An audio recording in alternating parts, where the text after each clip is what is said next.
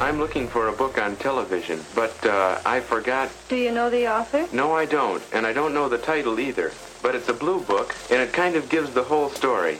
You know. I think we can help you. But it's so hard to find things in this place. Hard to find things? It's super easy to find things at the library. You just use the Dewey Decimal System. Why are we wasting our time with the Dewey Decimal System when your system is so much easier? Much easier. We'll just put the books anywhere. It's pretty interesting how enduring that stereotype of the librarian is. We don't care, right? Isn't that right? Oh, the buns and the dusty stacks.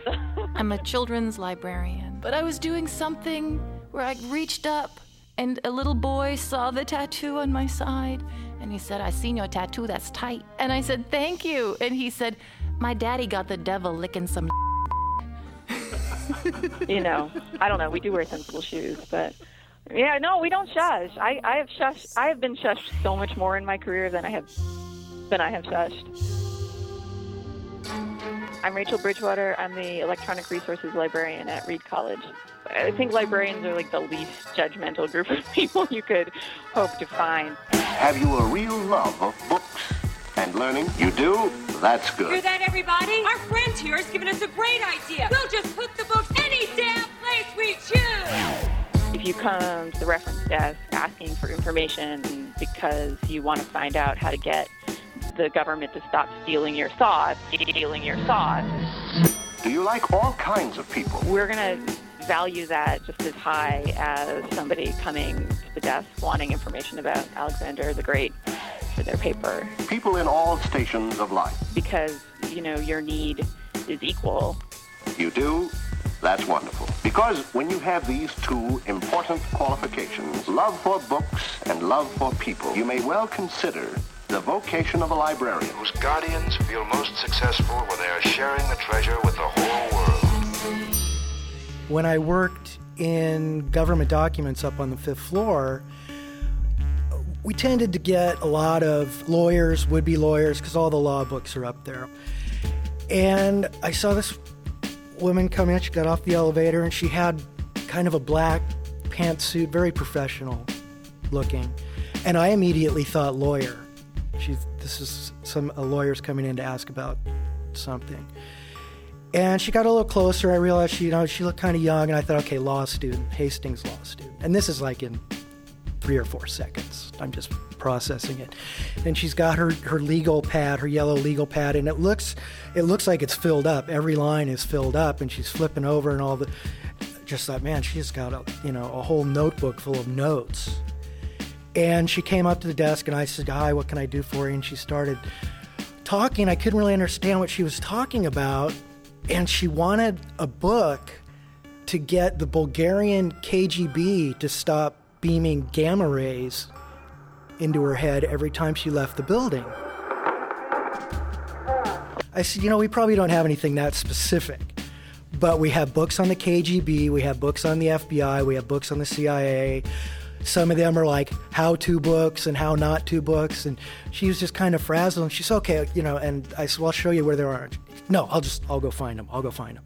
And that's when I got a look at her legal pad, and it was just line after line after line of scribbles.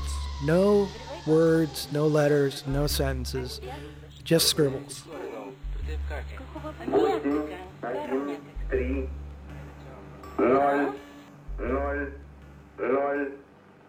And then finally she got some medication and she became normal. There's a certain kind of crazy that has that need filled by info, fueled by info, yeah. Yes, there are many aspects to this worthwhile occupation, all of vital importance in the nation's life. A modest rural library must be different from a city library, offering a multitude of services to meet the needs of a great variety of persons. My name's Shelley Cocking. How long have you been at the library? I've been here at the San Francisco Public for 15 years. And what do you do for San Francisco Public? Currently, I'm the manager of the Borrower Services Department.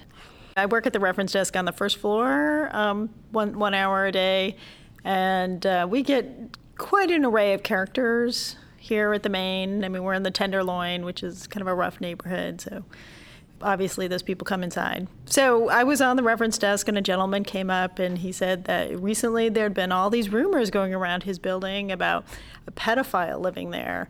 And he had heard that you can actually look up someplace on the internet and find out if, there really is one and, what they've done and stuff like that. And he seemed very concerned. He said all his neighbors are talking about this. And he was shocked. So I said, sure, no problem. This is called Megan's Law. And I turned my monitor so it was facing out to the atrium so I could walk him through, finding Megan's Law on the internet. And I got his address from him and typed it in. And, of course, when the picture of the name of the person who does live at his location, who was a pedophile, popped up, it was actually a picture of the patron standing in front of me.